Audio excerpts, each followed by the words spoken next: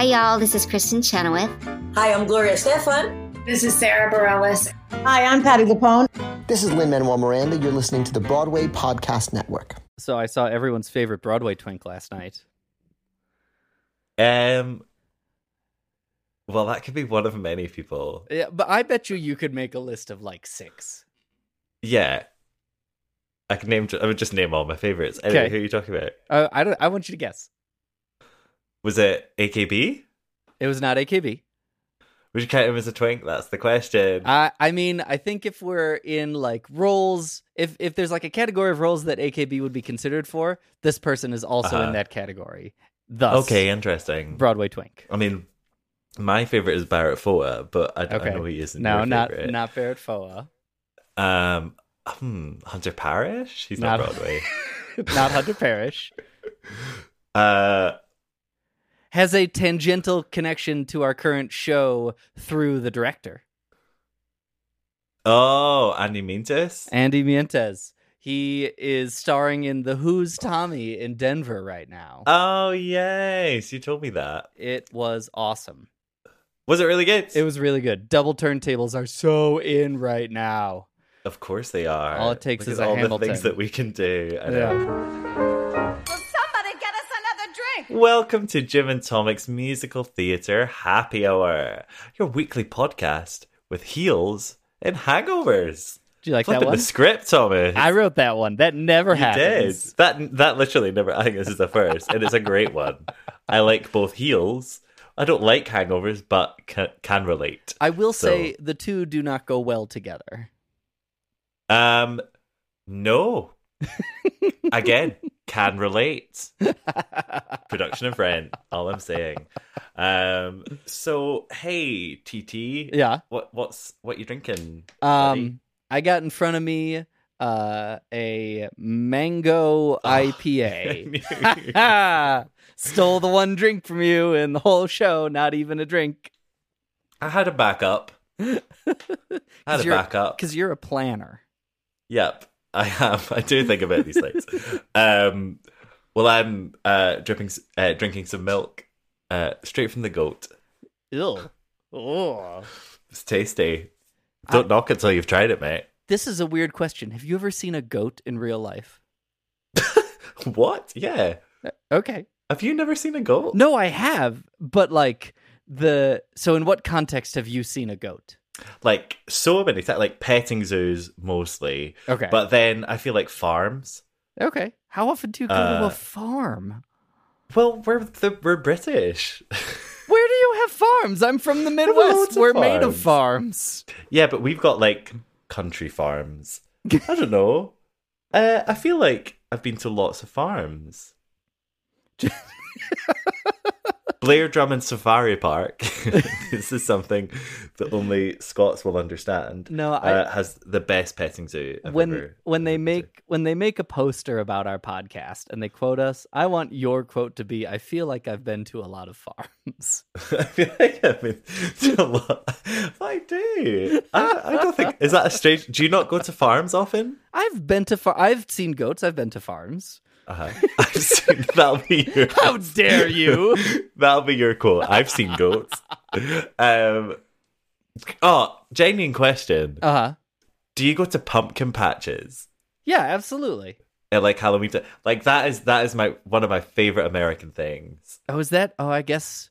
Do you have? Yeah, Can you grow pumpkins in that climate? Probably not. I don't know. Probably. Well, I don't know. Maybe. Yeah. We're maybe a bit too wet. I don't know what they like. Yeah. But we certainly don't have. They're just so cool. Yeah. Oh, what a lovely thing. Have you ever been in a corn maze? No, this is it. You get corn mazes every year. It's so much fun. It's not really that fun, maze. like as just a pure experience, but the whole surrounding experience is fun. I find a corn maze really, kind of like scary. No. Do you not feel like you're in Signs? No. Remember Signs? You're just surrounded by a bunch of tourists with a bunch of going stale corn around you. Oh, okay. Don't ruin the illusion for me. I grew up in the Midwest. We have nothing but corn and soybeans for miles. Excellent. And goats, apparently. So, yeah, fewer goats. Yeah. Speaking of... Have seen goats. You've seen goats? Drunk from a goat's teat. Have you had goat cheese? Just for the record. Oh, love it. One of my favorites. Make some really good meals with goat's cheese. Excellent. And next on my goat-themed questions. No. But Speaking of livestock. Yes. Well. I have last week's quiz question, which, if you don't know the answer, is a strange transition. Exactly. It's kind of rude. Last week's question, we asked, what show stars quote-unquote actors named Effie, Dina, and Laurel, but has nothing to do with Dreamgirls? And some people got it. Yeah, good for them. I thought this was one of our hardest to date. I think it's absolutely difficult. What show was it, Jimmy? It is Once on This Island. Asaka, grow me a garden. Don't flood my garden. Ezuli, who will my love be? Papa, don't come around me. Such powerful, such temperamental gods rule our island. Asaka, mother of the earth. Aqua, god of water. Ezuli, beautiful goddess of love. Hey, Papake, sly demon of death. Asaka, grow me a garden. Please, Aqua, don't flood my garden. Ezuli, who will my love be? Papake, don't come around me. Please, Aqua, don't flood my garden. Asaka, grow me a garden.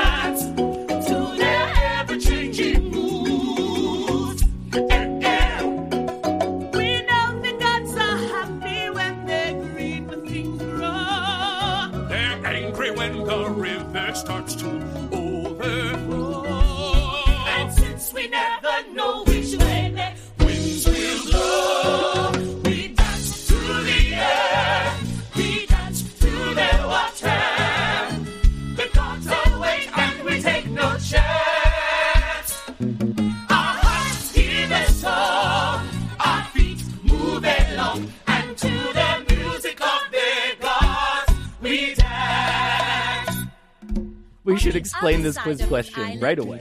Absolutely, straight off the mark. They're the chickens in the show are named after the Dreamgirls. They are the names of the chickens. Yeah. There's also a couple of goats in the current Broadway revival. There's some bell peppers that get cooked live on stage. We'll talk about that in a minute. So, Once on This Island by the great Stephen Flaherty and Lynn Ahrens. Yes, indeed. Our first Ahrens and Flaherty. Is that true? Yeah, welcome. How have we gone that so far? Well, they've got a lot of great stuff. They do, actually. They do. Yeah, I don't know. Do you know how they met? They met working on Schoolhouse Rock together. Yeah. Of all things. Nice. I think they've got a beautiful story. In fact, straight off the mark, there is a great academic text about their history, which I'll put straight in the show notes because it's actually a really good read. It's very interesting. A lovely pair. Yeah, a stalwart of, I think, like contemporary musical theater, not in style but in time period.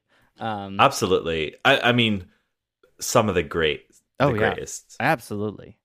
Super popular high school shows of all things, which I'm sure we'll talk about. Well, interestingly, for you, but not really for us. Really? All right. Yeah. Once on This Island is based on a novel. Yeah. It's called My Love, or The Peasant Girl by Rosa Guy.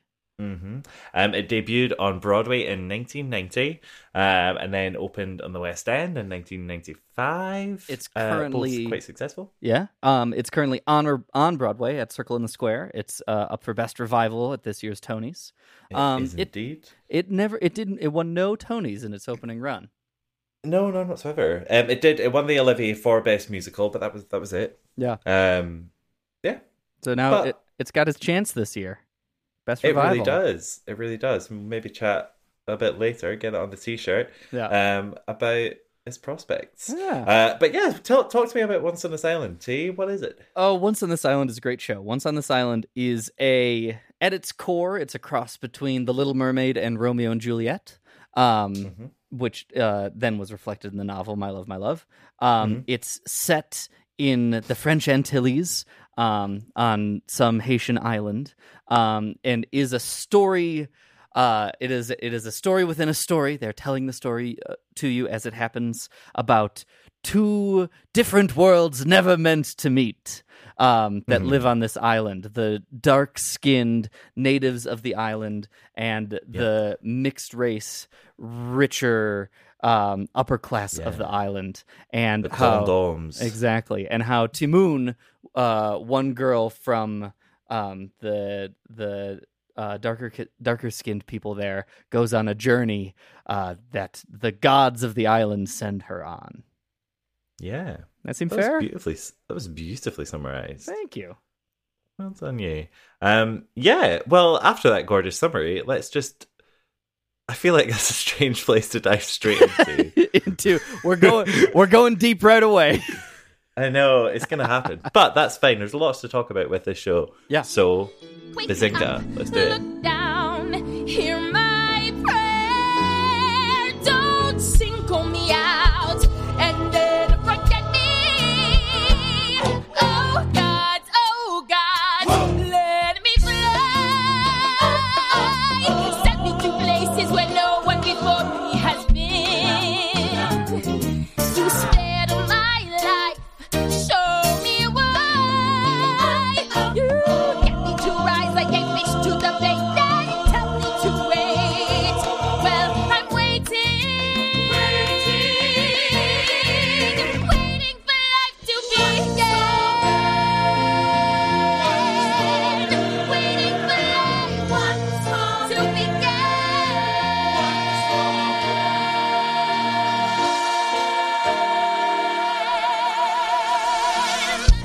Did you start our transition with Bazinga? I did. I don't even watch it. I've never even seen an episode.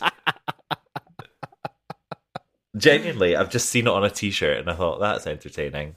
I don't know if we can be friends anymore. Why, do you like it? No, I hate it. All right. Well, I just said I didn't watch it. Big Bang Theory is everything that's wrong with the world. I think that I've heard a lot of people say that, so there you go. Anyway, let's talk about race, Jimmy. Let's talk. We love it. Oh man.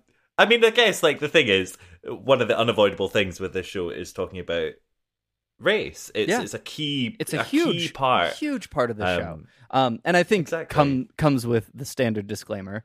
You, Jimmy, and I are both very white, and we are about to attempt to talk scholarly about experiences that we do not have.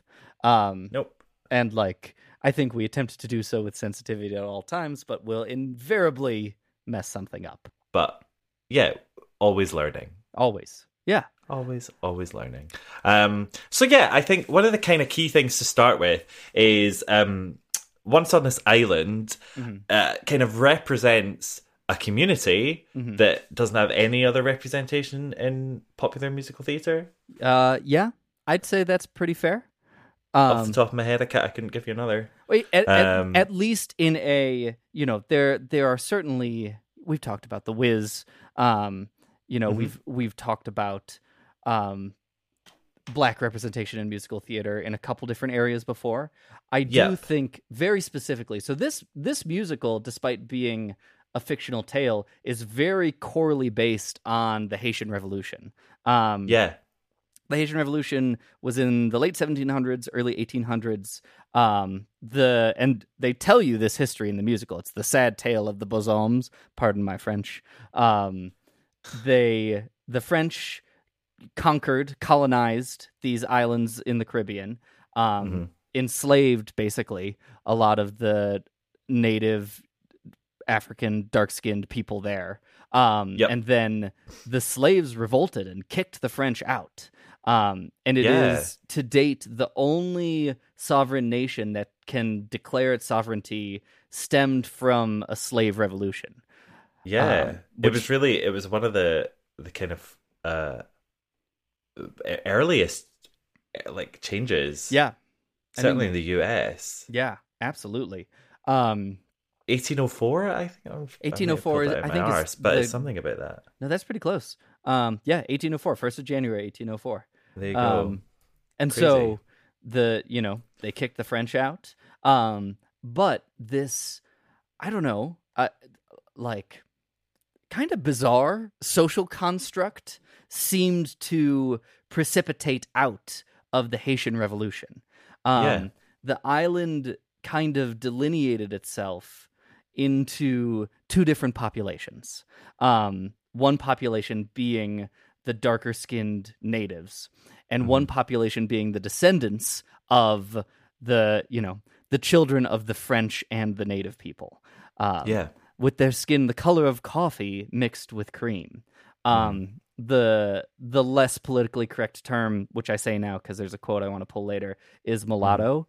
I think mixed might be more appropriate nowadays. But this kind of two-class, two-caste system developed in the place. And it's an interesting sociological study because they came from a system where there were two classes, right? The white people and the black people. Expelled the white people, and then happened to kind of regress into this two-class system again for whatever reason. Absolutely. And that really informs a lot of the show. Yeah, and I think scholars better than us could tell us, I'm sure, why that happened. Yeah. But I don't doubt that an element of it is that sense of, when you remove the top, something has to go in its place. Yeah. And so there would no doubt be some kind of delineation there. But in terms of sort of going right back to it, like what I meant about in terms of representation of this community, I do mean the sort of Haitian voodoo culture. Yeah, basically, absolutely. There's nothing like that, and it does have a very distinct place in American history. In terms of how it's influenced, because the first time I was ever introduced to it was, have you ever read American Gods? I am acquainted with it, but have not read it. Yeah. So, kind of spoiler alert, if you've not read American Gods, basically, it tells many different stories, but one of the key features of it is these sections called Coming to America, where it talks about how obviously America is a smorgasbord of cultures, religions. Yeah. And it's about how people brought their religion to America in various different guises. Yeah. One of the bigger ones being obviously coming from the African slave trade. And it talks, not hugely, but in a little way, it talks about kind of the origins of voodoo. Yeah. In the US. Yeah. And it's still prevalent today. There's, there are still, in some of the southern states, there are still, people who practice this. Absolutely. Around New Orleans and Louisiana, their whole populations. And I will say additionally, I think it is I think a lot of times in pieces of literature that come out of Western culture, there is this is not a word, but an exoticization of other cultures, if you will. that like, oh, how interesting this foreign ideal, you know? Yeah. Look at the different people. Aren't they interesting and quaint?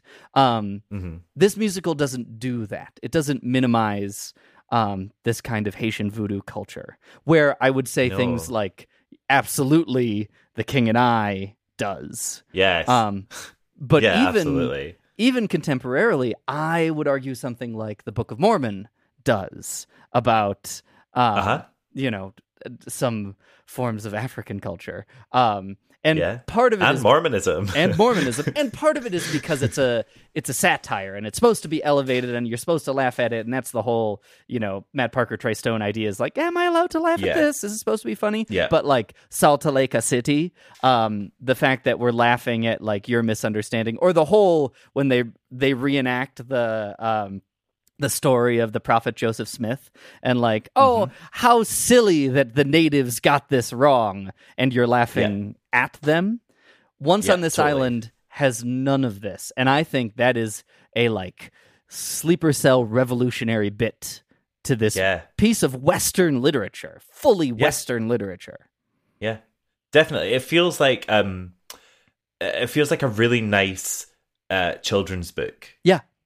Do you know what I mean? It's a very simplified, very condensed version of what is an extremely intricate culture. Right. And it's just a nice, easy way for people who might have no idea about it to learn something. Yeah. And it's I would say it is so it's so subtle that, like, nothing against my mother, but my Irish Catholic mother could go and see this and not entirely feel ostracized by it, and not feel like she's, you know, thrown into this obscure culture world. It's inviting, it's welcoming, and it's not minimizing. No, not at all. And I'd say it's right there in the actual story of the show, that it's about telling stories and sharing with other people. Right. That one of the last lines is, go forth and, you know, tell this story. So I think that's so key to it, that, and you can tell that when Aarons and Flaherty were writing it, that is a huge part of it, is that it was supposed to be a bit of an education, I guess. Yeah. So, and a celebration. So. This is a question I have, and clearly we are not the ones to decide this, but I'm going to ask you this question, Jimmy. Aarons and Flaherty are both decidedly white. Yeah, they really are. They wrote this show about a black population, about a black culture. Yep. Is that okay? Well, so here's the thing. We've talked about this before. Right, of course. And I think Scottsboro Boys was the time I said it most eloquently. So feel free to go back and listen to that, because I'm mildly sleep deprived. Cut that clip back in. Yeah, just paste it back in. No, I think it's by no means the most ideal situation. And in many ways, it's not something that should be happening. But what I will say, there's almost a sense of, if not them, then who? Now, I realize that was a sweeping statement. I'm not saying that there are not black composers out there. Obviously, there are. Of course. We know there's a race problem that is, what's that word? Insidious. Yes. In our lovely world of musical theatre. And especially back in the 90s, you know what I mean? Yeah. Strides weren't being made then. Not at all. So it's much easier for white duo Aarons and Flaherty to get a show onto Broadway than it would be for a black composer. Right. It's that disgusting truth of the matter. And so you do kind of get this question of, well, is it better to have something than nothing? Yeah. And I would say, when the content's good, absolutely. Yeah, absolutely. There you go. I think, you put it well. I agree. But it's a discussion I've seen pop up in other places, and I do find fascinating. And like, also, the question, is it okay for them to do this, is a non-starter, because you know what, they did. Exactly, they did, and it's very successful. You know, and you just have to look to how black audiences feel about this show. And as far as, certainly from what I've been reading, there is an overwhelmingly positive response to it. Yeah. Which is great. If you take something like, for example, Miss Saigon, Right. they're obviously they had a very tricky start. They made some big mistakes. Yeah. And that kind of propagated a much more fraught racism debate. Yeah. Around that show. Yeah. And that there are a lot of Asian communities who really disapprove of it and disapprove of what it says. There are still Asian communities who are very for it. Yeah. But for something like Once on This Island, I feel like it's just an overwhelming sense of yes. Yeah. There's so much positivity. I mean, I don't know if you've come across any in your research, but in all of my research about this show, I have not been able to find a single instance of any group raising protest about this show. There was one article that I don't agree with. We'll talk about it when we get into talking a bit about themes. But it did kind of try and play the race card, but I don't really know. I feel like it was just clickbait. Okay. Do you know what I mean? I can't see where their argument but comes from. I am interested to hear because, as our disclaimer goes, this is not our experience. And so I do I do wonder, what am I missing? But so this perhaps leads into an issue that I hold near and dear to my soul and my heart on like a questioning level. Once on This Island is a hugely popular high school show in the United States. Like on those yearly lists they do of the top 50 shows, it is always in the top 10 without fail. Wow. It's got a huge cast, simple songs. It's a storytelling piece, so you can do it in a gym wearing colorful t-shirts. Like it is built at its core in 95% of its ways as a high school show. Yeah. But with a capital B, or maybe even in all caps, underlined, and in italics, it is a show written to be performed entirely by Black people. Yeah. And most schools that have theater programs in America don't have Black populations. I have seen this change and improve over my now maybe 7 professional years in educational theater. Put bluntly, there are more Black kids doing theater for whatever reason. Yep. But going into it when I was studying in college, like looking at high school programs across the nation, they're not a lot, either in schools that are predominantly Black or in schools that served mixed populations. The white kids do the theater. Exactly. It speaks to the systemic issues. It speaks to all these things. But so then how do all these schools do Once on This Island? And I have, and this is a long quote here, but it's the author's note at the beginning of the MTI published script for Once on This Island. Mm-hmm. It's like on page 5. And it says, regarding casting amateur productions. Once on This Island is based on the cultural, religious, and racial divisions found in Haiti between the mulatto ruling class and the dark-skinned rural peasants. Our original production in New York was strictly cast along these racial lines, and the text makes references in several places to skin color. We think the power of the story has a great deal to do with the issue of prejudice within the race, as well as with issues of wealth and class. We strongly hope that the casting of future companies will reflect our intent as far as possible.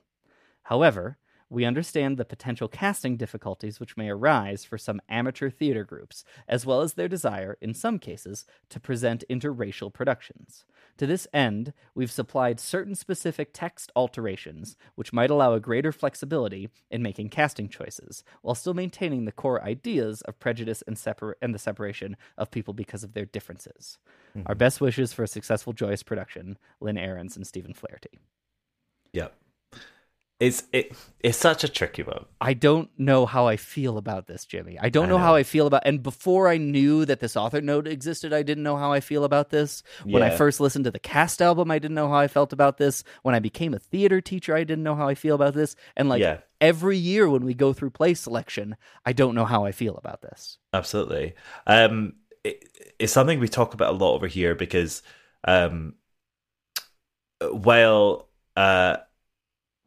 race in getting non-white people to be involved in theatre is tricky for you guys. Yeah. Even trickier for us. Oh, I'm sure. Particularly in Scotland, Right. where the population demographics are completely different. Yeah, it's a numbers game.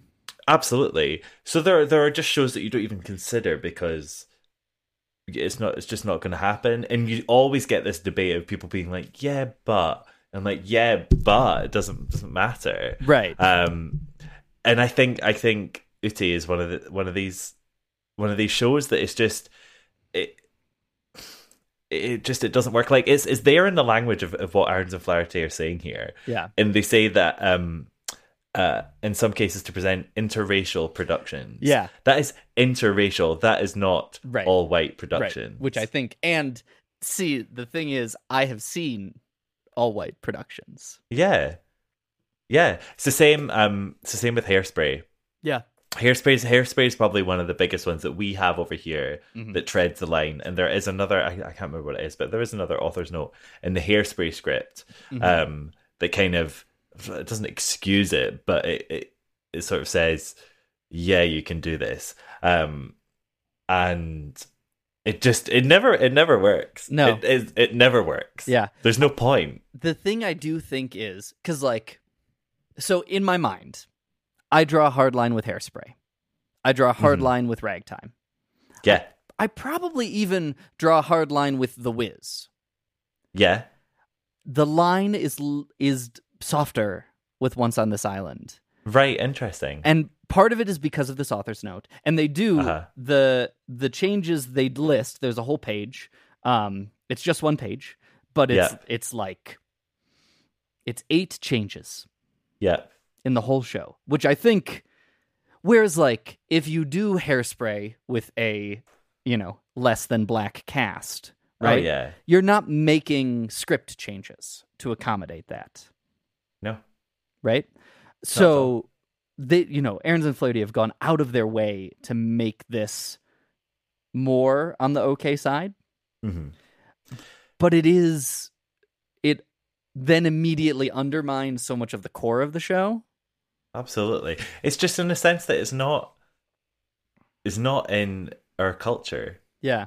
Do you know what I mean? We can't sing from any sense of authenticity because Right.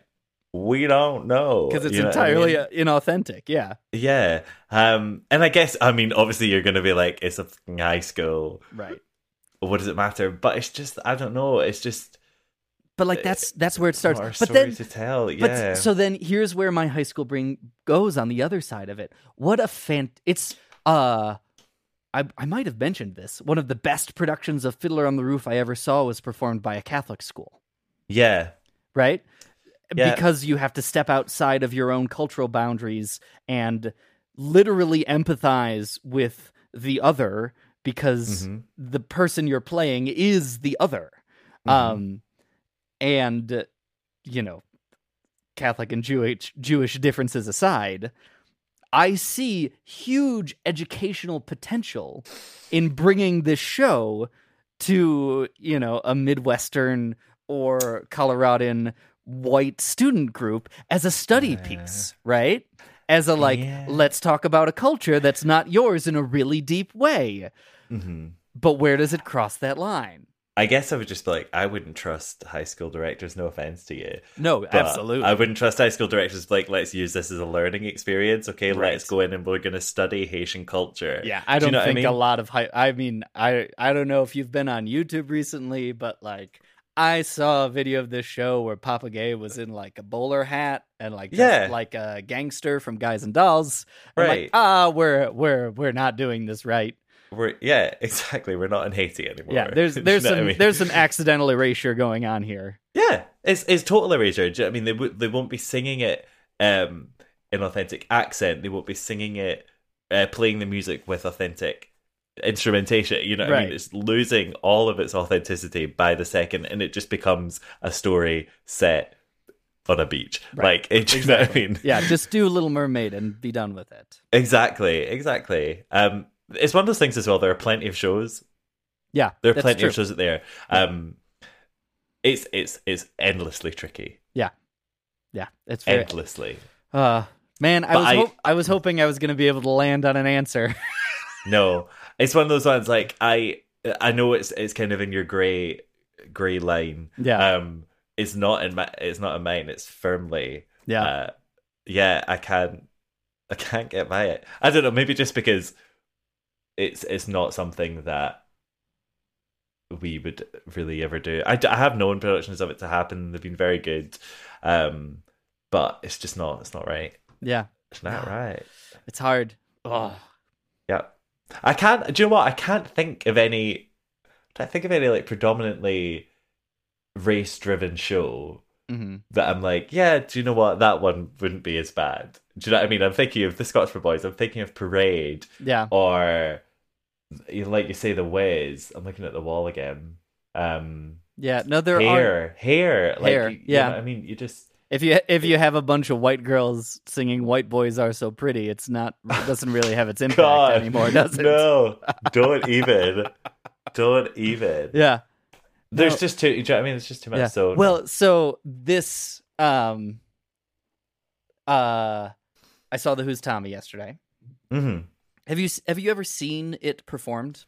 Not performed. I've seen the recorded version. Okay, but I've never seen it live. So Tommy grows up throughout the show, and 3 actors play him. Right? There's a young child version, a medium child version, and then the adult.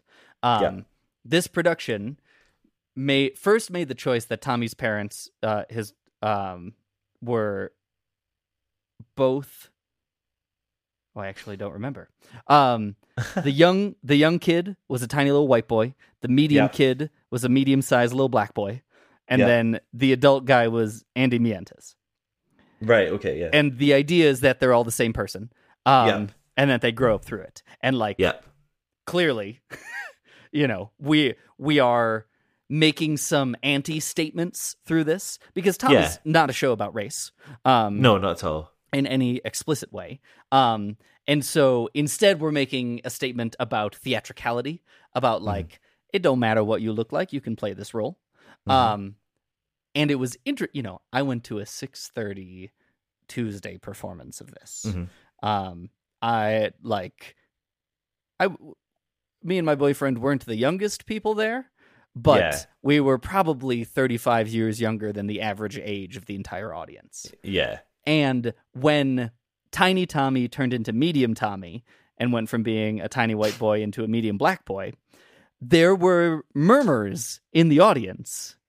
And it had nothing to do, the transition was very clear. He was in the same costume. It was very well staged.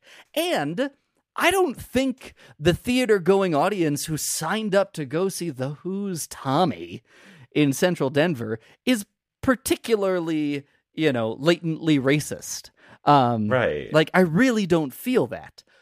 But still, there's this murmuring going on. I love that all of this fascinating in a theatrical context, I love that in a show like The Who's Tommy, well, that's not believable. Right. Come on, it's The Who's Tommy. And then Tommy's dad takes him to a drug den to cure him of his deaf, dumb, and blindness. Exactly. Yeah. But that's the thing. But so those people who murmur over that wouldn't bat an eye going to see their white grandchildren's production of Once on This Island. Not at all. They'd love it. But I find my reaction is entirely opposite. When on Once on This Island, I'm like, no, why'd you do that?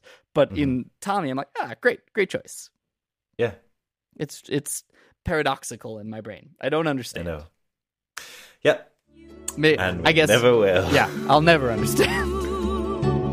You are part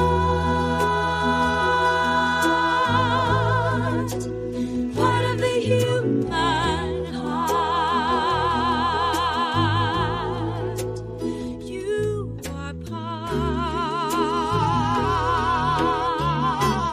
of all who took the journey and managed to end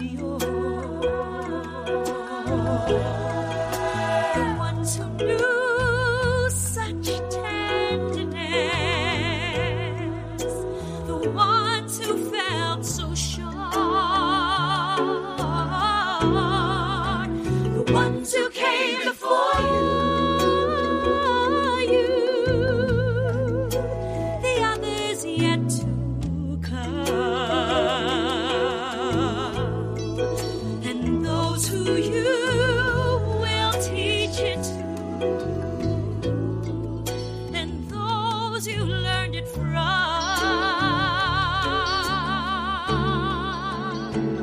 You are part. So, Jimmy, I think we should move to perhaps a less difficult and complex issue like race. Race. To, you know, that race. a simpler topic like gender. Yes. Good old gender. Hey, we've not really talked much about gender. It's been a while. I guess Hedwig? Yeah, maybe. Certainly That's we've maybe talked about gender identity, and certainly sexual orientation, and these all fall under a giant vague umbrella. Ooh, I want to make a vague umbrella. It like stops some of the rain. Yeah, exactly. Maybe. I didn't expect, if you asked me, like if we did this show last year before the Broadway revival, I don't think I would have thought of gender as like a big topic about it. No, not at all. Not at all. Because I've listened to this for a long, long time. Yeah. And it's always felt like a little fairy tale. Yeah. But I don't know what it is about this recent production which has changed my whole view. And the cast recording as well, it's like changed my whole view on the show. And they've like made some specific choices centered around gender and gender identity that like have then made me question other script choices that exist outside of that are gender in this show, you know? Yep. But right, we're beating around the bush. Let's specifically this new Broadway revival bends two of the god roles, right? Alex Newell plays Asaka, traditionally a female role. Alex Newell uses male pronouns but is gender fluid. And Merle Dandridge plays Papa Gay, traditionally a male role. Merle is decidedly female. Yeah. And it's interesting. Totally. But also kind of just makes perfect sense. Yeah. Do you know what I mean? Yeah. Like, they're gods. Yeah. They can be... Who are we to question? Yeah. You know what I mean? Yeah. And it's really interesting. So, the way that kind of Haitian voodoo gods work, or certainly from what I've studied in the past week, are that they are very characterful beings, and have a lot of personality. And they do have distinct genders, but there's so many of them, and within each kind of grouping, there's so, it doesn't really matter if they're male or female. Right. Do you know what I mean? That doesn't really affect what they do. They're just, exactly. Yeah. They'll still do the same things. So to me, it kind of dramaturgically, it makes a lot of sense. Yeah. And the thing is if you have someone like Alex Newell that exists in your world, use Alex Newell because he's the best. And the interesting thing is the dual choice. We use this term in high school theater a lot about a breeches role, where you cast a girl as a guy in breeches. Right. Yeah. And the decision is that this character remains male in identity. Yeah. And it is just a female playing a male, but we're not trying to make, like, you put their hair up under a hat. You're not trying to make any commentary about this. It's Peter Pan. It's Peter Pan, yeah. And whatever the probably poorly termed breeches role name is for a female role, that is the Alex Newell as Asaka choice, right? Yeah. It's entirely in drag, so much so that it seems a poor choice to call it drag. Exactly. It's just simply female, not even presenting as female, but like just purely feminine. But then Merle as Papa Gay is also decidedly female in presentation in this role that before was a male role. And to have them both at the same time is it explodes the gender discussion for the show. Oh, so much. And I think it all comes down to Merle Dandridge and that decision, because that is the thing that makes it feels like a female-led story now. Yes. And that women are at the heart of it. Yeah. Agwe's there, but he don't really do much. I always, Do you know what I mean? feel bad for him. And like in the high school productions, he's always the kid who like you need to give a lead to, but you don't really want to. Their songs are early interesting. on, so like you can get Agwe's song out of the way, and then Agwe doesn't really do a lot after Such Rain. a good song. Oh, it's a That's great the song, thing. and It's you such can a have good- you but can put your yeah. poor singer in it. But Well, hey, Mhm. this just so I can put it in the show notes. Mitch Grassi, you know Mitch Grassi from weirdly enough. Can you see what no, I can't see. Pentatonics? Okay, He played Agwe in a high school production, and there's video footage of that. I'll put that in the show notes. that's He amazing. was extremely good. I think he's one of the best singers on the planet. He He could He could. easily be in Osaka. Yeah, I'm excited Oh my to watch goodness. that. But I Yeah. think you're absolutely right that Papagay as a female presenting role, especially with how much Papagay interfaces with Timoon over the idea of will you sacrifice yourself for this man, Yep. absolutely modifies the narrative of this show. Whoa, so much. And you know what I mean? If you think about it in terms of how they're telling the story to this young girl. Right.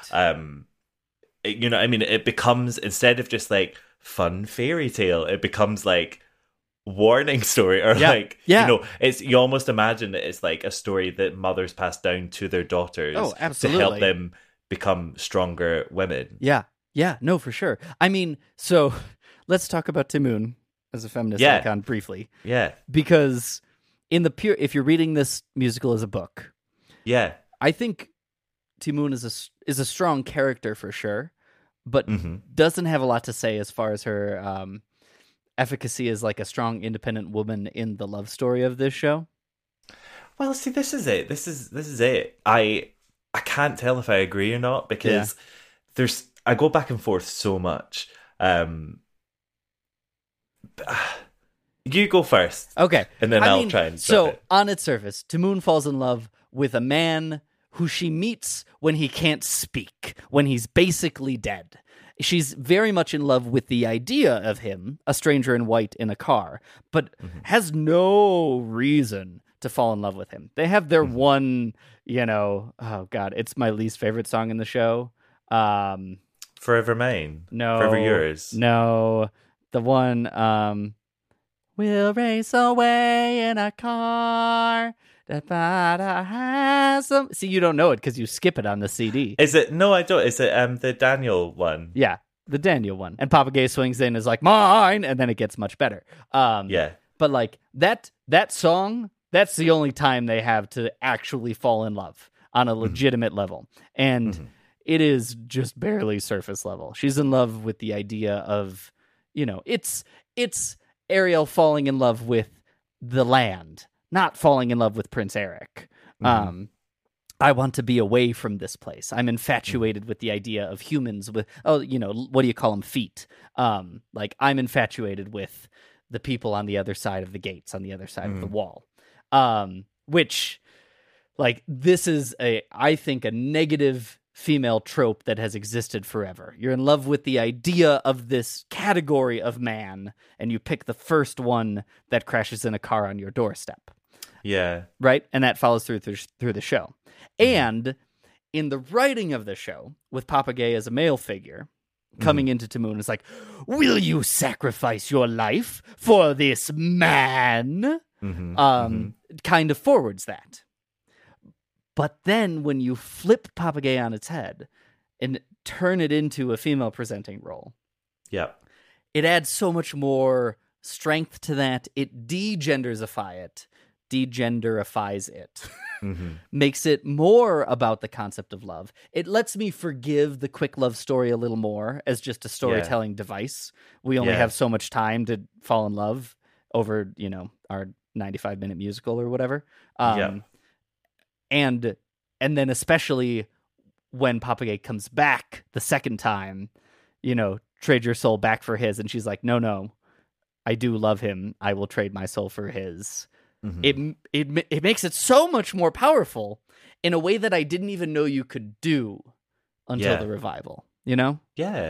Absolutely. I think I totally agree with everything pretty much.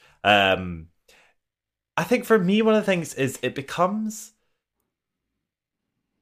less of a. So if you take someone like Papa Gay, Mm-hmm.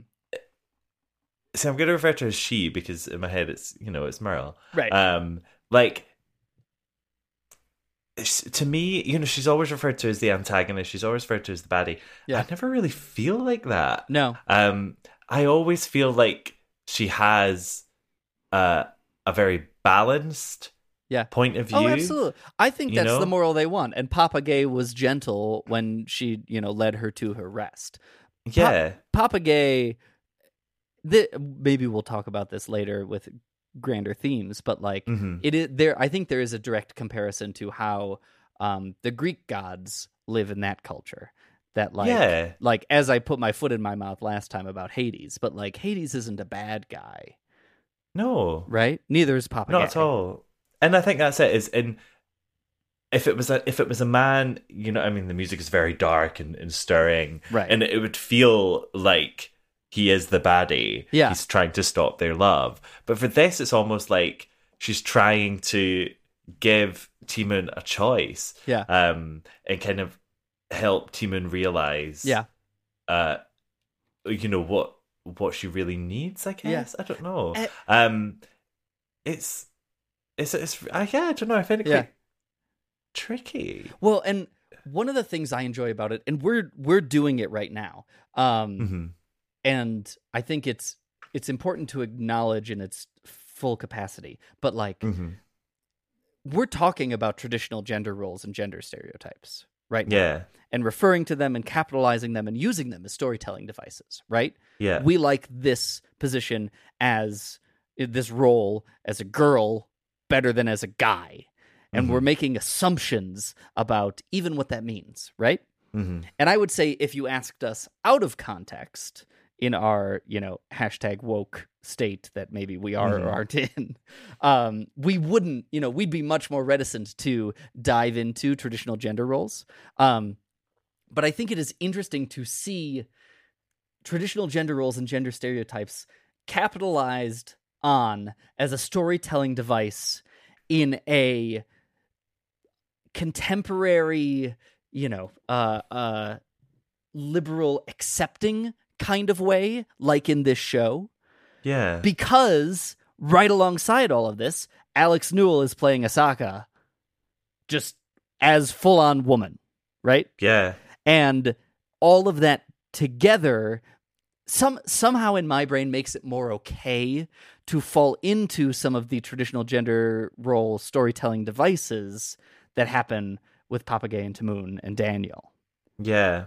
Where I might feel less okay with it without Alex Newell around, you know? Alex Newell, yeah. Yeah. Yeah. There is, so the article that I mentioned before kind of slates it and slates the story. And it kind of says that you're going along with Timon for this whole ride, and then she dies. Daniel doesn't really get his comeuppance. Yeah. And then it's all about, she's gone, and that's fine. You have to kind of pass it on. And they're trying to argue that the idea of pass on this story isn't enough to make up for the fact that you've just killed your protagonist who doesn't really get what she wants. Yeah. And I can kind of see what it's talking about, but to me, I don't know. To me, it just goes a lot deeper than that. I always kind of feel from the start that there's a lot more to it than just she falls in love and she lives happily ever after. It felt like, it kind of never felt like it was going that way. Right. It always felt that there was something more. It's right there at the start. Yeah. Where she has this kind of struggle of, well, why did you save me? Yeah. Why me? Yeah. And that's a big question that I think a lot of people ask. Yeah. Is, why me? And then the way it ends is you kind of find out roughly why. Why? Because of all this. Yeah. I do wonder, because there's some line, and I'm going to misquote it, but when they're, at the beginning, and proved that love could conquer over death, basically, when they're starting. Yeah. I wonder if it is worth it to endgame this show just a little more right? Because they don't say, and then she dies and doesn't get what she wants. Yeah. And like, not that they need to say that so overtly, but it I don't know. I don't know if this is the right answer, but I would love to workshop the show once, like telegraphing a little more that Timoon isn't going to get Daniel. Yeah. You know? But it's like I never really at any point do I feel like she should get Daniel. Like Daniel isn't a great guy. This is where I'm going to bring up Miss Saigon. Yeah. Because I feel like there's weird parallel. Even they came out at the exact same time. Leah Salonga is in it now. Too many parallels. Spoil the broth. Yeah. Like it feels very similar in terms of story. You've got this. He's not a white savior, right? But mixed race savior, right? Coming in, more privileged savior for sure. Exactly.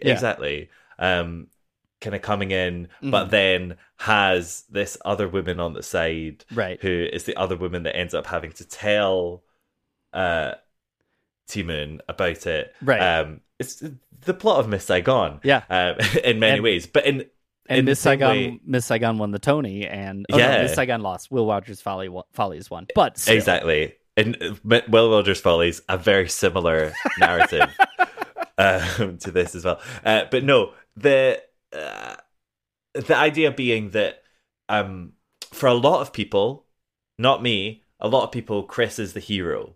And you do kind of like, what a wonderful man, and he kind of saves the day at the end, and he's going to take over. To me, I don't care if Chris is there or not. For me, it's just all about Kim. Right. In the same way with this, I don't care about Daniel one jot. Yeah.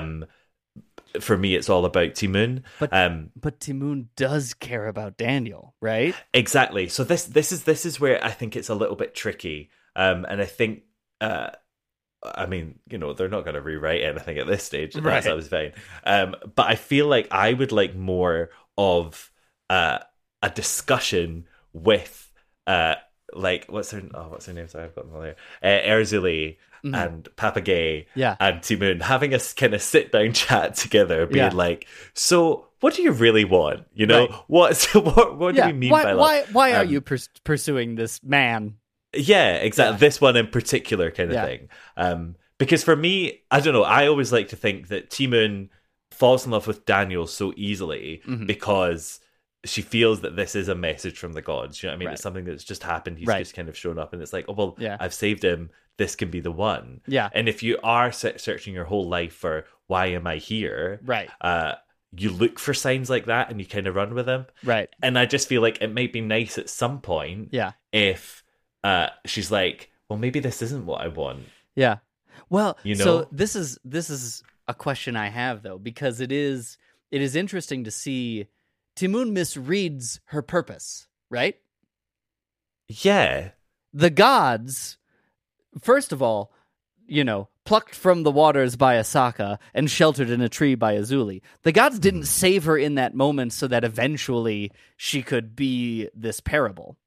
At least as far as the main story goes. Yeah, exactly. Instead, they just save her for no reason.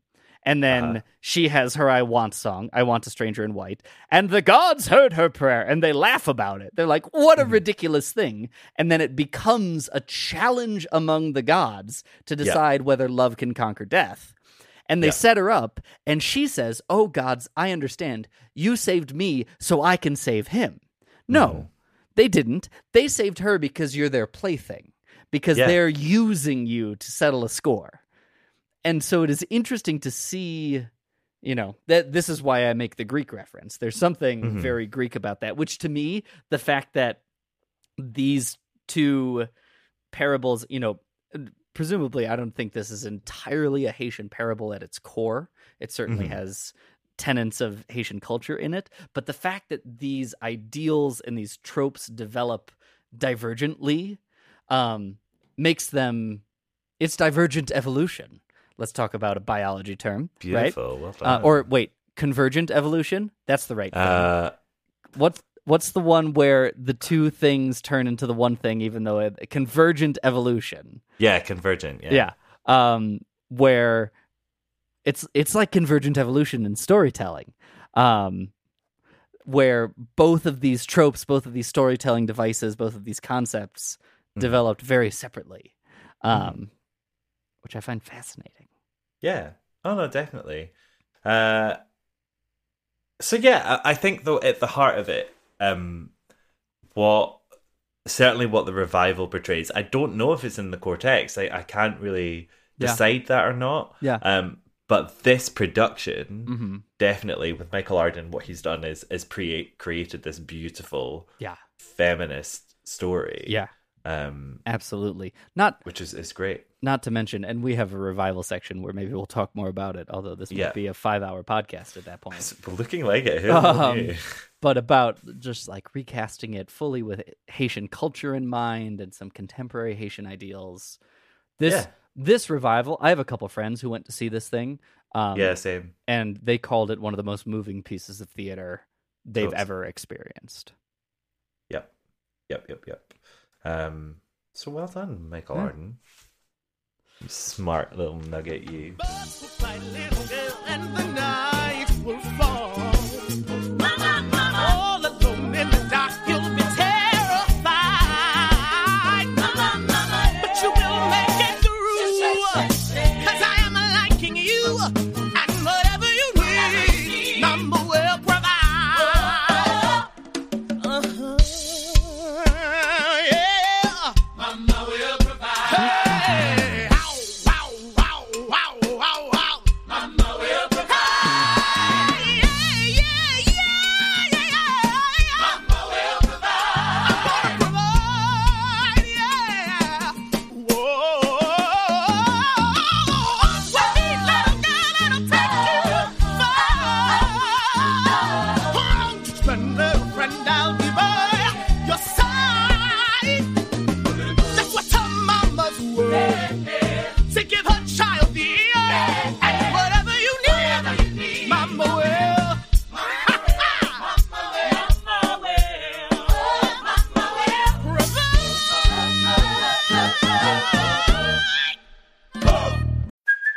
Hey, it's Kaylee Cuoco for Priceline. Ready to go to your happy place for a happy price? Well, why didn't you say so? Just download the Priceline app right now and save up to 60% on hotels. So whether it's Cousin Kevin's Kazoo Concert in Kansas City, go Kevin, or Becky's Bachelorette Bash in Bermuda, you never have to miss a trip ever again. So download the Priceline app today. Your savings are waiting. Go to your happy place for a happy price. Go to your happy price, Priceline. Right, we're almost out of the woods of the themes. It's the most thematic show that's ever existed. Listeners, Jimmy was worried we weren't going to have enough to talk about. I know.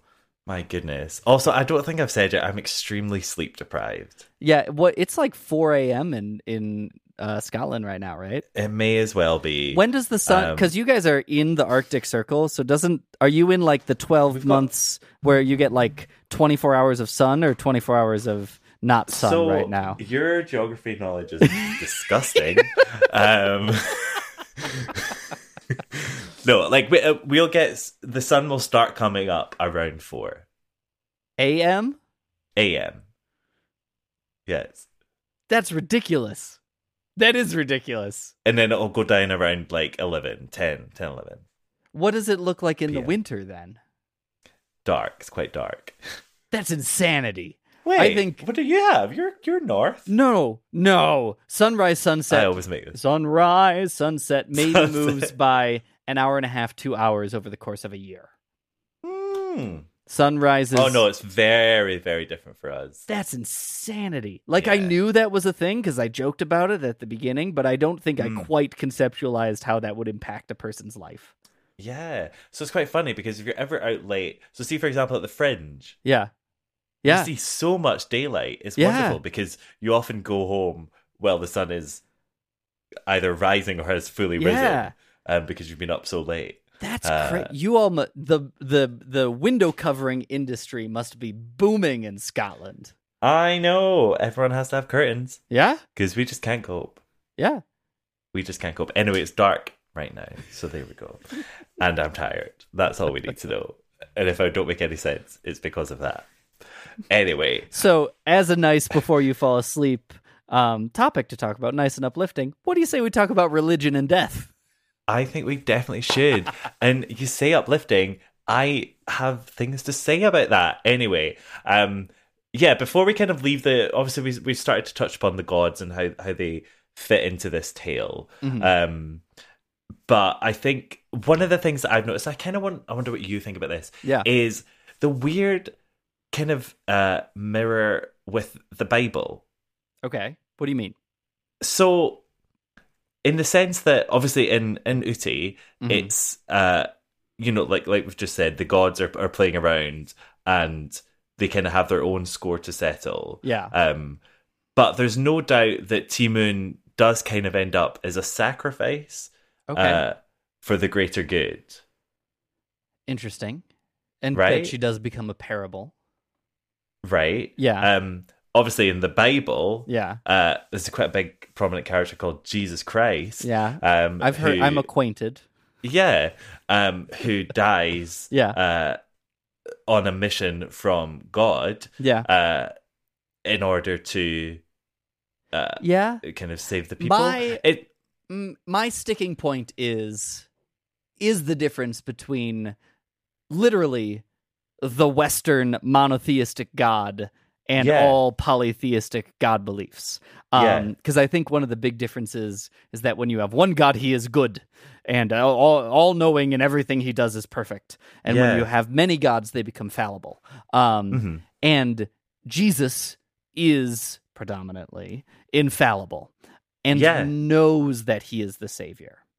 I do see connections in like Jesus's uncertainty of his purpose and Ti Moon's uncertainty of his purpose, of her purpose. I find Ti Moon's more exhilarating than Jesus's. We've talked about this in Superstar, but I think Jesus' story is boring. I find this interesting because she doesn't know, because she gets it wrong, because she's fallible. Whereas Jesus is much less so. Yeah. No, I'm not trying to say that this Uti is actually a parabolic thing of the Bible. But it's interesting to think about. But it's just the interesting parallels there because they are very religious. Texts. Oh, absolutely. And I think there is definitely these two characters that kind of follow a similar path. Yeah. I mean, I guess it's not that similar, but in terms of the kind of higher order of things, they go on a journey. It is interesting. Man, have you read the Da Vinci Code? I have. Great. Of course. I think there's a bunch of really awful literature and plays that like conceptualize Jesus as being in love with. There's a bunch of great ones that conceptualize him as being gay, which I find fascinating. But like part of the Da Vinci Code conceit is that, Jesus is not this celibate paragon of masculinity, but is in fact a lover just like every other human in the world. And it is the sort of thing, I don't know, this is just coming to me right now, so who knows how well thought out this is. But I think, I was raised Catholic, and then being gay makes that less of a compatible thing, as I think we've talked before. But I maybe one of the problems I have with Catholicism is the concept of unconditional love for God, as opposed to unconditional love, full stop. For humanity, for the other, that you are like capable of that, which I think the story of Once on This Island portrays more fully in a way that I could get on board with more. Feminist discussion aside, but the idea that the concept of love can conquer the concept of death, that Ti Moon can be unconditionally in love with another being, regardless of how awful that being is and how betrothed that being is. Like, that gives me a wonderfully optimistic, wholesome portrayal of humanity. Whereas, like, let's talk about Jesus's motivations. Either unconditional love for God or unconditional love for humanity. both of which seem terribly selfish. And I don't think any love is selfish. Like the whole, like love is the opposite of selfish, right? You give yourself to whatever. So unconditional love for God is like, I give all my love to you, imaginary bearded man in the sky. Or like unconditional love for humanity, for a humanity that clearly doesn't love you back because, you know, they put you on that dang cross. I don't know. Seems selfish. I don't know. You burst a balloon in my mind in an interesting way, and now I'm watching the confetti fall. Yeah, exactly. That's what I like to do. And then I'll leave and leave you in an existential crisis. Yeah, I don't know. I mean, to be honest, it's not a huge point. It's just something that I kind of was like, oh, this is a weird familiarity. It's interesting to think about, I think, especially in the context that, like, it is a westernized or Western-friendly tale of, like, things that are decidedly non-Western in a bunch of ways. Yeah. And so it's a secret way in to some of those themes and some of those ideals. Totally. You know, that is exciting to me. That is interesting to me. Yeah. And I do want to talk about death. So it's funny you laugh. So this is something that as I'm aging and I'm reading more and I'm becoming a big old intellectual. Yes. I find very fascinating is kind of how different cultures and different people kind of have a relationship with death. Yeah. And I mean death as in dying, not the person. Right. Not Papa Gay. Not Papa Gay. Or Hades, or whoever your death symbolism is. Yeah. Or death from the Terry Pratchett novels. Terry Pratchett? Talk to me about Terry Pratchett. Do you get him over there? We get him over here. Have I read him? No. Oh, you should. Yeah. Don't do them in order. It never works. Okay. It's your main thing. The best books are the death books. Anyway, now I'm not some big old death fiend. You know what I mean? I don't... Probably for the best. My golf days are behind me. But there's something very interesting about it. Yeah. Now, why am I bringing it up with Once in Silent? So it all comes down to, again, this production with the Circle and the Square. Yeah. One of the key features of it is that all the cast are on stage at all times, all taking part in the action. Yeah. Death is always present. Yeah. Death is always present. Now, in Haitian culture, the Loa, the gods, the kind of like in between gods, that our characters are in this show, they revere death. Yeah. Do you know what I mean? They really, really do. It's not something that everyone should be afraid of. It's not the worst thing that can happen. It's something that can be embraced, and something that, you know, you're not necessarily looking forward to, but there's so much hope within it. So I think they have this thing. I really apologize if I'm bastardizing this, but I think it's like when you die, your soul goes into the water, or anywhere. I think it's anywhere that has an echo, which I love. Oh, that's beautiful. Yeah, for a year and a day. Okay. And then after that, your soul gets released, and it can become part of the world again. Yeah. And so they have this like year and a day celebration. Yeah. After you've died for that length of time, and it is a joyous thing of like, they're coming back into the world again. Yeah. And I just think that's so beautiful. You know, over in the West, we have this very strange relationship with death. It's very, very odd. Yeah. We're constantly terrified. Yeah. It really is the kind of worst thing that can ever happen. And it's something that from a very, very young age is kind of drilled into you as, it's a dark old thing. Yeah. And, you know, we obviously have the concept of heaven and hell. I'm not even Catholic, and yet that has formed the entirety of my life. Yeah. Do you know what I mean? Yeah. I still think about, I shouldn't do that because of hell. This Right. thing that I don't even believe in. Yeah, exactly. Right? Yeah. And it's just, I don't know, it's something, and I like the fact that as I'm getting older, I'm kind of reading more Yeah. and understanding that there are other ways to think about it, and Yeah. it is something that you can kind of embrace a bit more. Yeah. And one of the biggest pieces of literature that have shown me that is His Dark Materials trilogy. Okay. Have you read them? No. Oh, we can't actually be friends anymore. The podcast is over. You need to read them. So, Okay. without a shadow of a doubt, Mhm. His Dark Materials is the best piece of fiction I've ever read. Really? Ever. Okay. Nothing will ever top it. I read it every day. Yeah. I have been doing so over the past probably 7 years. Yeah. Before that, the first time I read it, I was 12 years old. Yeah. It's just a part of my life now. Yeah.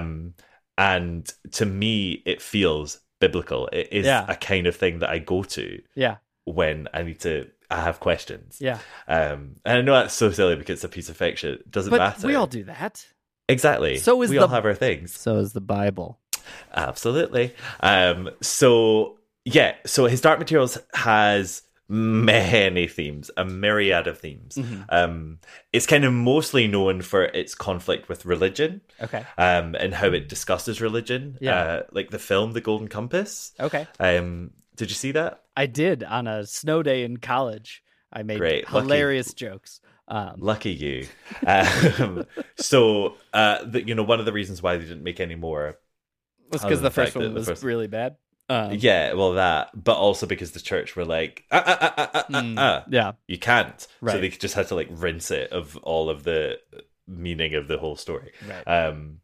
It's not anti-religion. It's not anti-church. It's not anti-Catholic. It's not anti-religion. It's just a discussion. It gives you Yeah. both sides Yeah. in equal measures. Perfect. Anyway, the way it talks about death is the thing that's interesting. In Yeah. the third book, the two main characters travel into the world of the dead, which is a kind of abstract cross-section of everyone's concept of what the world of the dead is. Yeah. It's a place where dead people go. Yeah. Do you know what I mean? That's what it is. Yeah. And so they go there. One of the kind of key features of the stories as well is in Lyra's world, which is very similar to ours but with slight differences. Each person has their demon, which is a reflection of yourself. Okay. Whether it means it's your personality, whether it's your soul, it's just something that is an extension of you, and that you carry with you for your entire life. It's just a part of you. Yeah. When they go into the world of the dead, they realize that there's another part of them that they haven't seen because it's not a part of their world, and that is your death. And you carry your death with you your entire life. The people that they meet in the world of the dead talk about it, and they basically say that no, it is there, but just because it's not a part of your culture, your death has been hiding from you. Yeah. And they teach them how to meet their death and how to talk to their death. And Lyra and Will, the other main character, being Western children, have this instant fear, this instant recoil from, oh my gosh, but you're my death, this is horrible. Yeah. But when they speak to the other families who are well acquainted with their deaths, they're either just there, it's just something that's like, oh yeah, cool, or there's an older woman there and she's extremely close to the death and her death is extremely close with her, and they're kind of thick as thieves as she embraces it and is just so relaxed about the fact that she's getting old and that she's dying, because she has her death there with her to keep her company and take her through that. And to me, it's just like one of the most beautiful thoughts and most beautiful portrayals of death that I've kind of ever encountered. It's just fantastic. And it really just made me think about like, oh yeah, the only reason I think it's scary is because I've been told. You've been told to. Yeah. Yeah. It is. I find it fascinating, humans' discussion of death based on different cultures and how we contextualize it and, like, depending upon your outlook, either like justify it or calm ourselves in our mind, or get really worked up about it and scared about it. Have you ever where 2 tracks south of the show right now, the brain train has left. I've got a way back. Okay. It's all right. But have you ever heard of the fable of the dragon tyrant?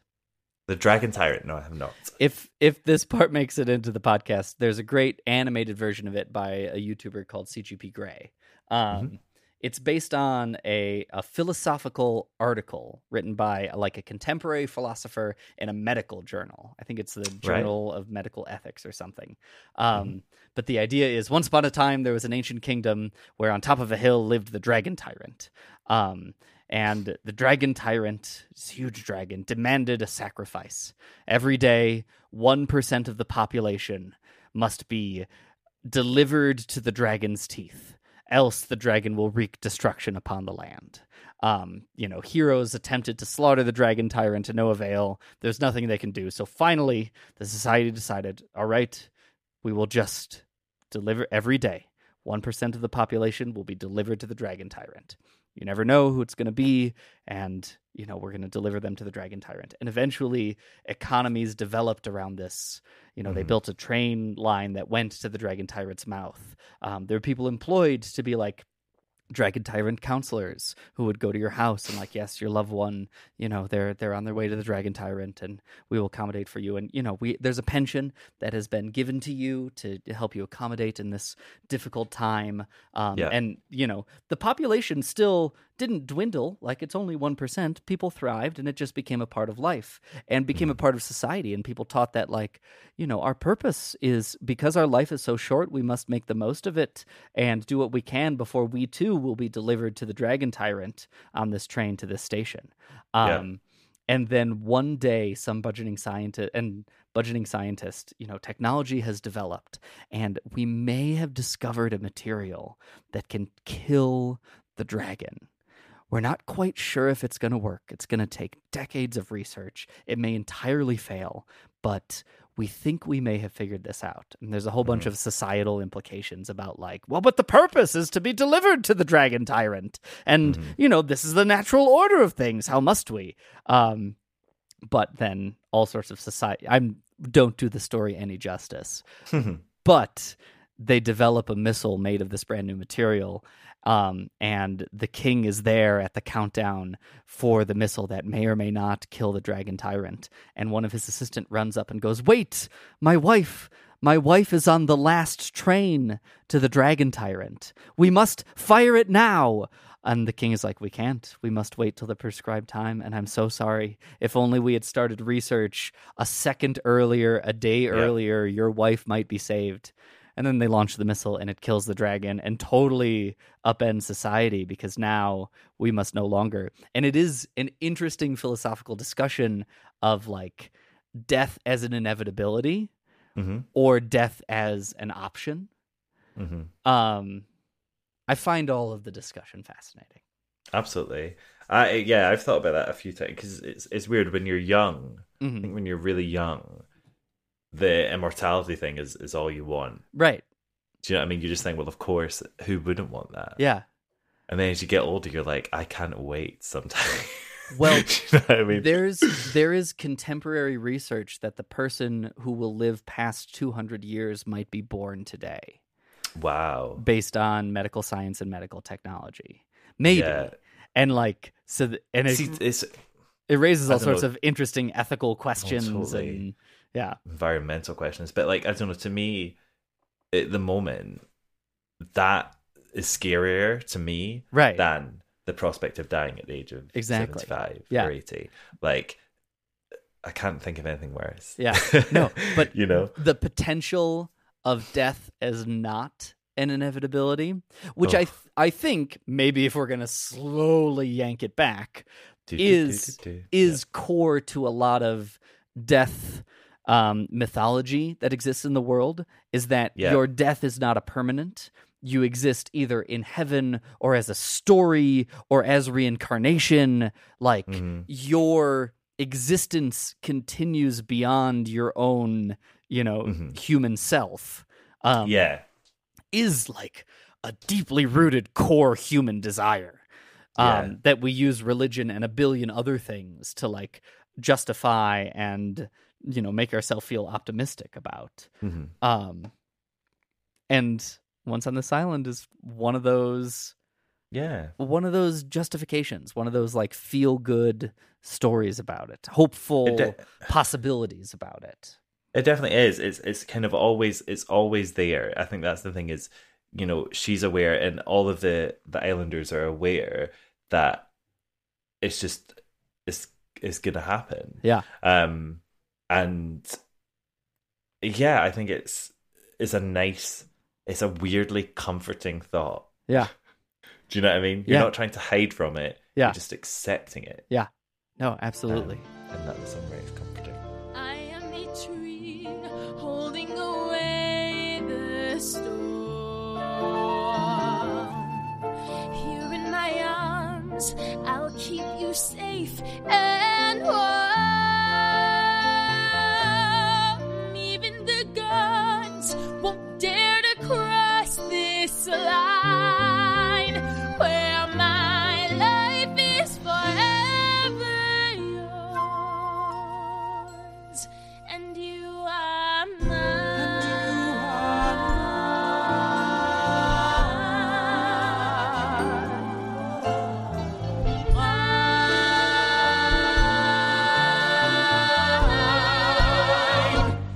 We'll race away in a car as silver as the moon, and the storm will turn to sun on an island where the earth and sea are one. Sure as this night leads to a sky of blue, sure as my heart led me to be with you, surely the gods meant this to be a sign that my life is forever yours, and you are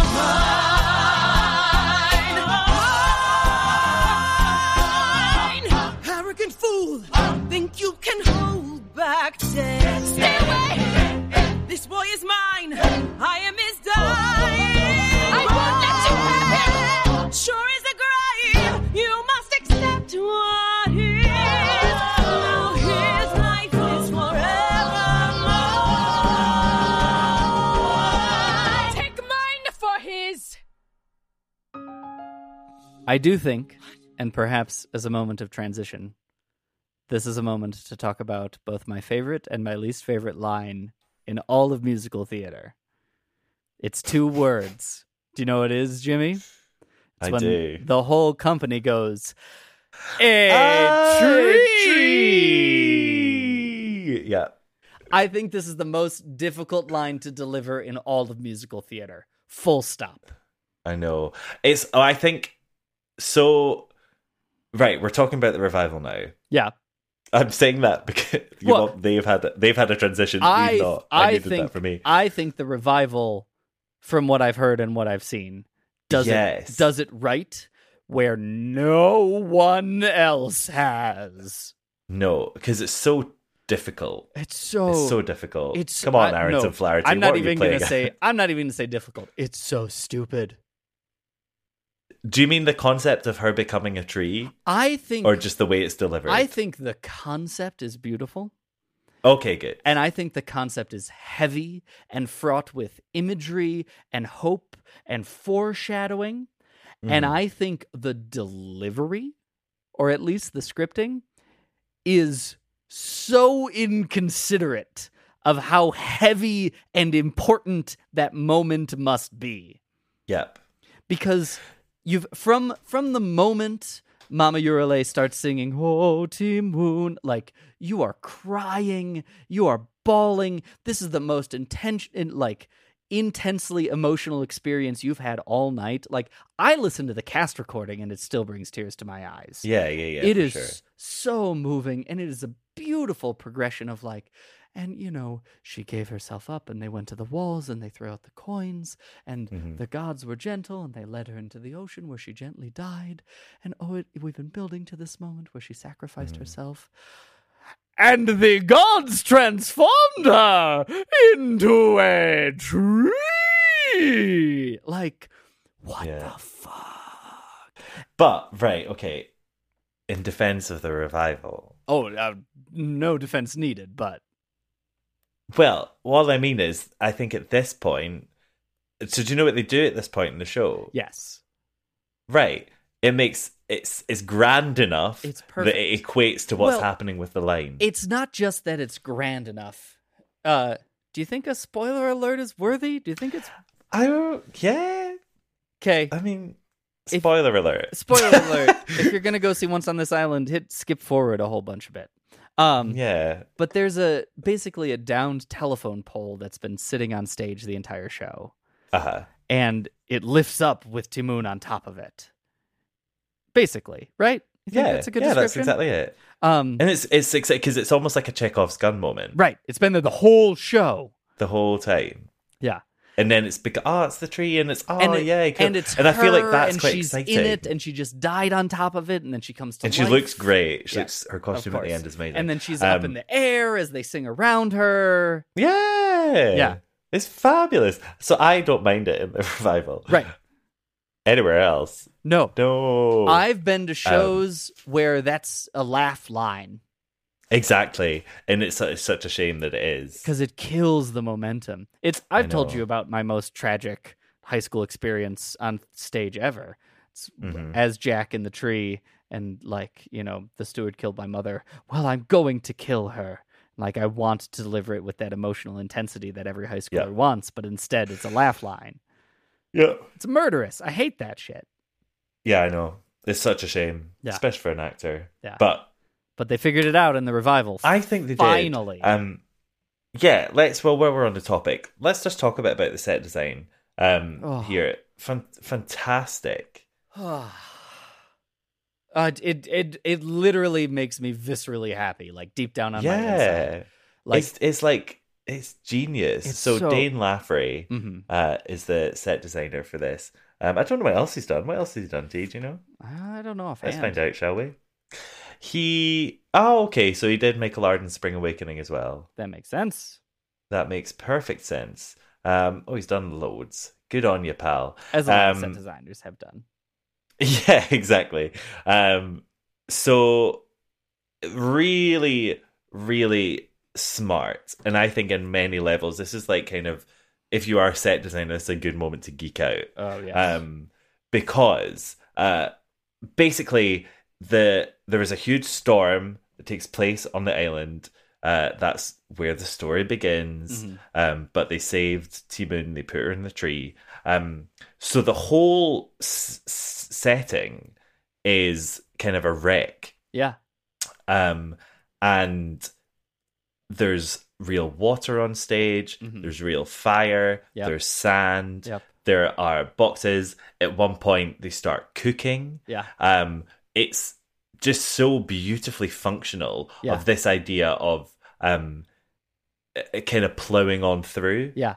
Well, and the entire production design is informed by this. Like, even everyone's costume is either made of like what looks like secondhand or lost clothes, or in the case of the gods, like manufactured really from trash, from totally actual trash, but intentionally so. Like Oliver Zuli's costume is like medical detritus. She's got like a stethoscope belt, and it's all sorts of like IV tubes that make up her crown.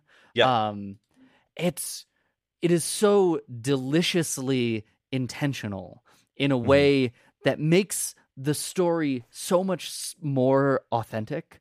I don't know if you've seen any of the clips of like the Tony Award performances of the 1990 production. Yeah. It kind of looks like, and pardon me, but it looks like a white person was like, aha, Islanders, I shall travel to Party City. Do you know what Party City is? Do they have Yes, those? I do. I shall travel to Party City and go to the tropical-themed party section and purchase all of the items there. Because clearly that is what the show should look like. Yeah.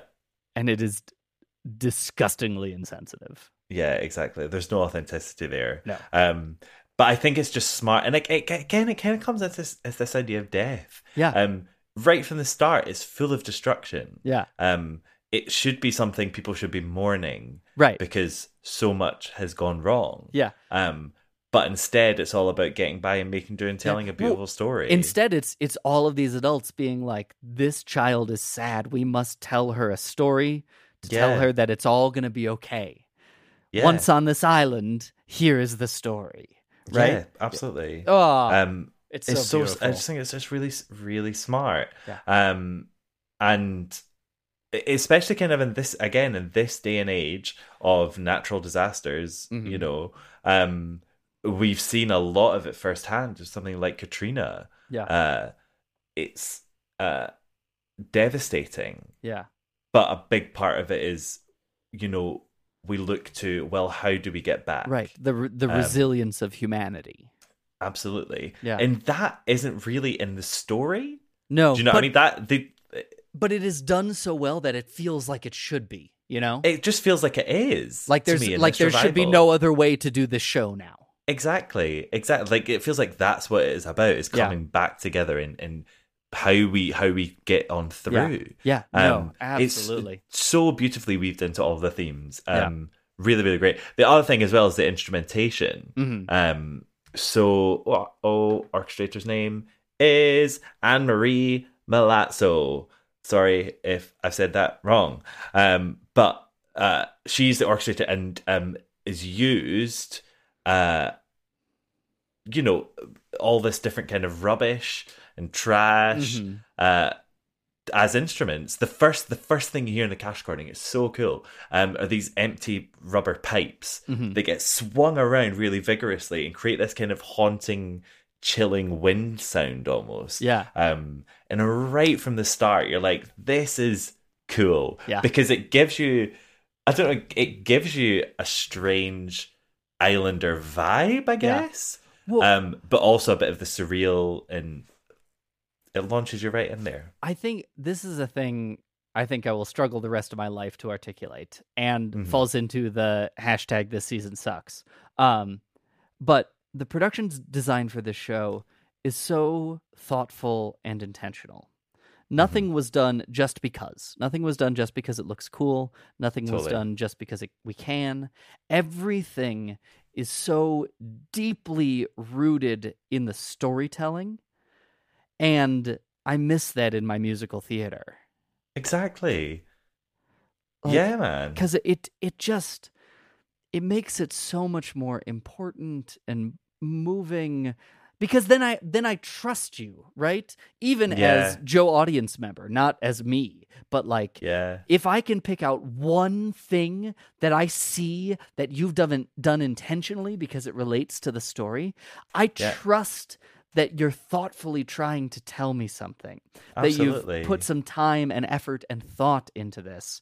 And I'm a broken goddamn record, but like so many shows nowadays don't do that, and it doesn't instill that trust. No. And then why bother?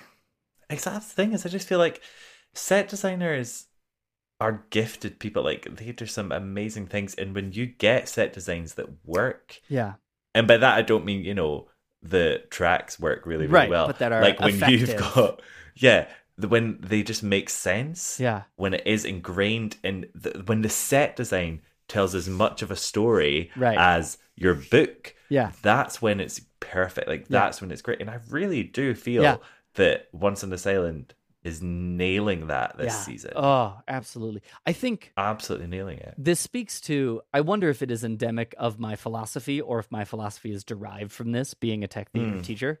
But I grew prickly and angsty and difficult to work with when I meet, and it happens all the time in educational theater, but when I meet educational directors who talk about reusing set pieces.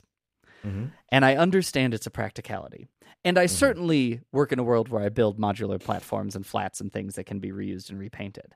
But I never want an audience to know that this set uses a bunch of pieces of that set.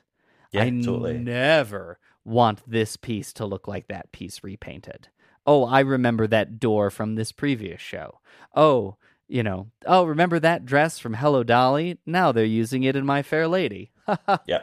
I hate that. It drives me bonkers because if it was appropriate for the one show, it should be entirely inappropriate for this show. Yeah. And Totally. it happens all the time. Drives me bonkers. It happens on Broadway right now. Not that they're reusing set props, but there are plenty of They're sets. just doing the same things. Yeah. You could They're just like, oh, that worked really well for that. Exactly. Like, you know what? You could probably perform all of Escape to Margaritaville on the SpongeBob SquarePants set.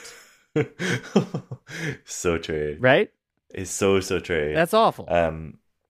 Yeah, it's just a shame. And so I do feel like I'm just.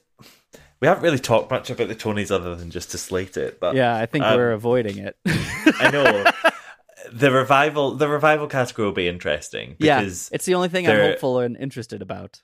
Yeah, I totally am, and I think because there's only 3 of them. Yeah, I'm just very like, ooh, it's a close race. It's a very close race. Yeah, and I really hope that Once on This Island doesn't get forgotten about. Yeah, I don't think it will, but I can't tell. It's so hard to predict nowadays. I mean, I'm gearing up to make video. Really, gearing up's the wrong word. I'm like. Girding your loins. That's great. I'm girding my loins for the videos I am mentally contractually obligated to put out this season. There's just nothing to talk about. I know. But what? My Fair Lady, Once on This Island, and Carousel? Carousel, yeah. If it's not Once on This Island, I'm going to have some very serious all cap words on Twitter. Yeah. Mark my words, America. I know. And the United States and the rest of the world. Yeah. Yeah. But hey, when does justice ever happen? No, it does sometimes. So let's keep our fingers crossed. There's no point for justice. It's the only one. Like even in Best Musical, The Band's Visit has already gotten its due, and I don't think it's going to win Best Musical. That's the thing. But critics are like, yeah, well, no. I feel like they just feel like they can't legitimately say that it's going to be SpongeBob. Right, but it's probably going to be SpongeBob, and I am fortifying my brain for all the I told you so comments I'm going to get on like a series of videos. And I still don't like it. I know. That's the thing is I'm trying to force myself to like it. Yeah. But I think it goes beyond just, enjoying the cast recording. Yeah. I think it's what it stands for. And I know that's awful. No. It's not even forcing yourself to like it. I'm trying to force myself to listen to it. I really like the David Bowie song. No. I'm going to say it to the hills. It's not good.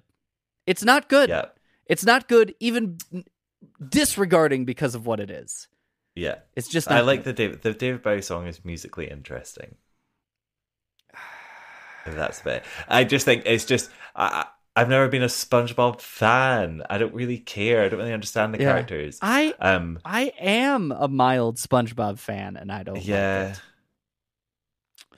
It really, I am sad and disappointed about the world. I know. Please, God, Once on This Island, win Best Revival, so I have something to look forward to. It would just be really good, Tonys. and I just feel like the cast love it. So I know all the cast love their shows, but I think the cast really love this. Yeah.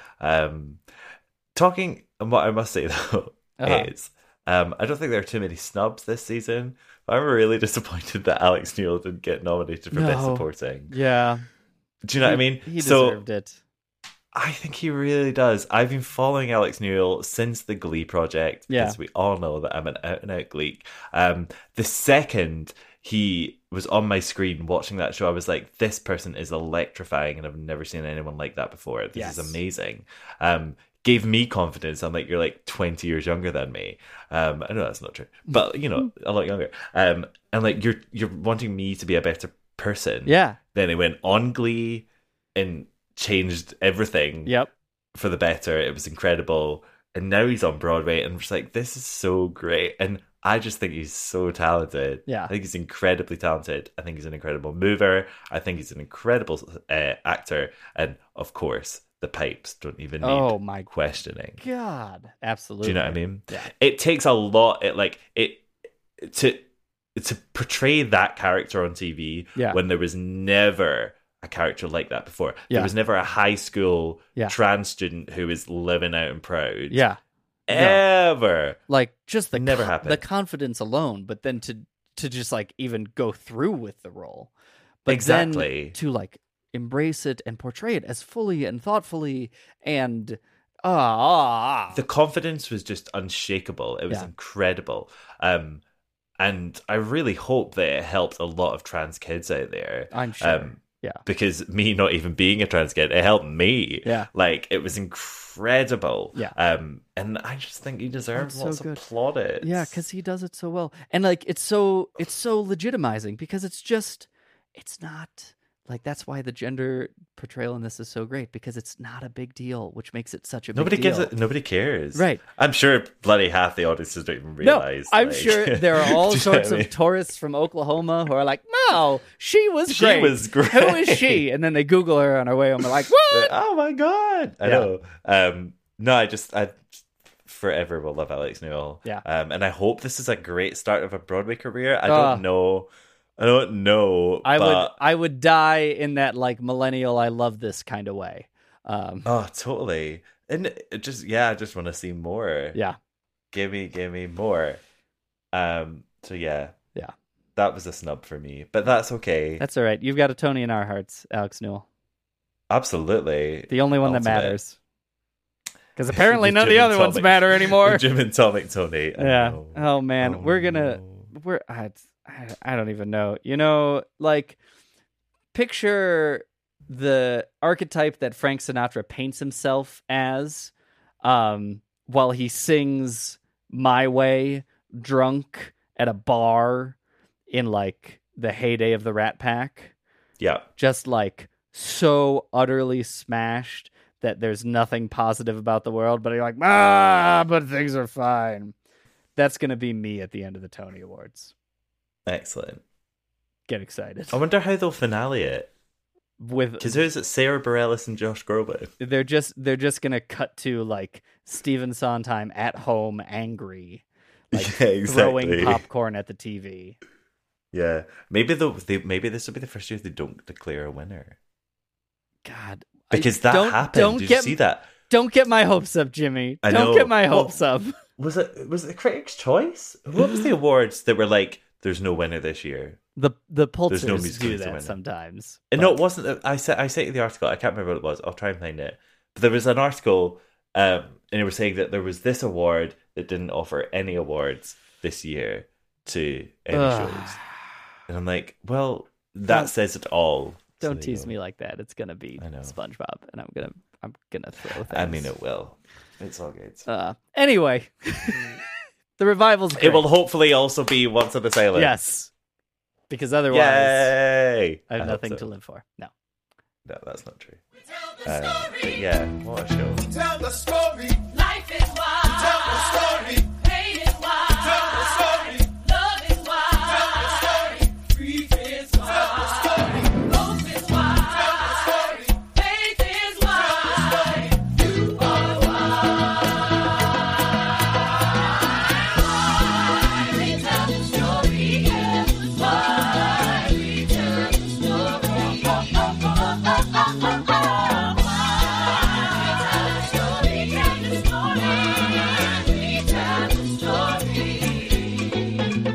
So I hope that you will tell this tale tomorrow. It will help your heart remember and believe. It will help you feel the anger and the sorrow. And forgive. For out of what we live and we believe, our lives become the stories that we weave.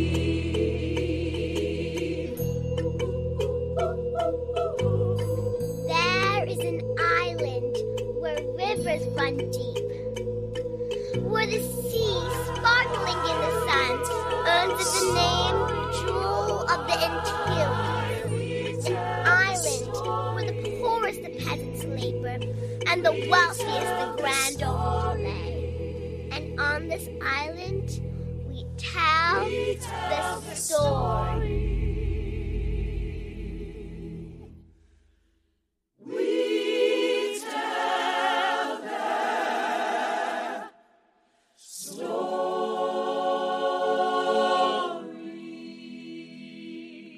That was once on this island. That was once, twice, 3 times on this island. There's that one lyric.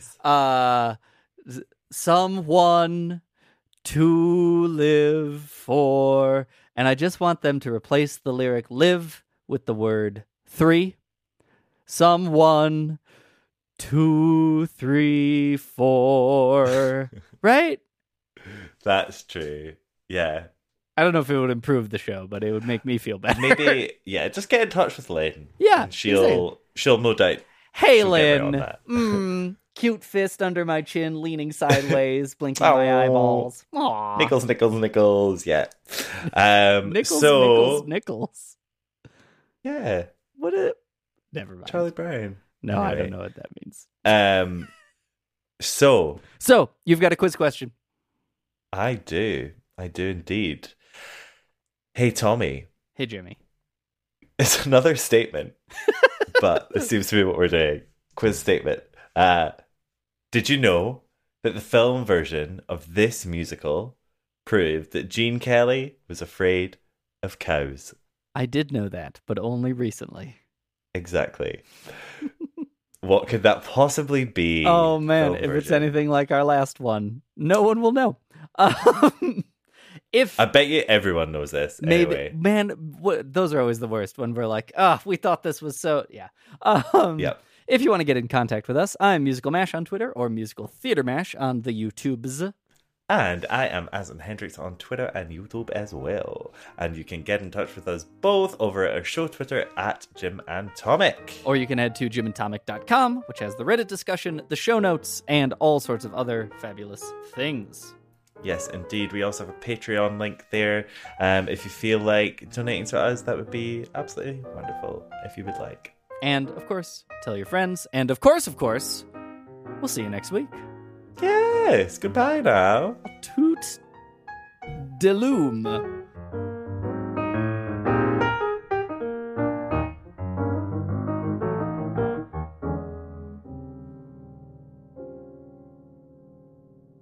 I don't know. I wanted to say something different, and then I panicked.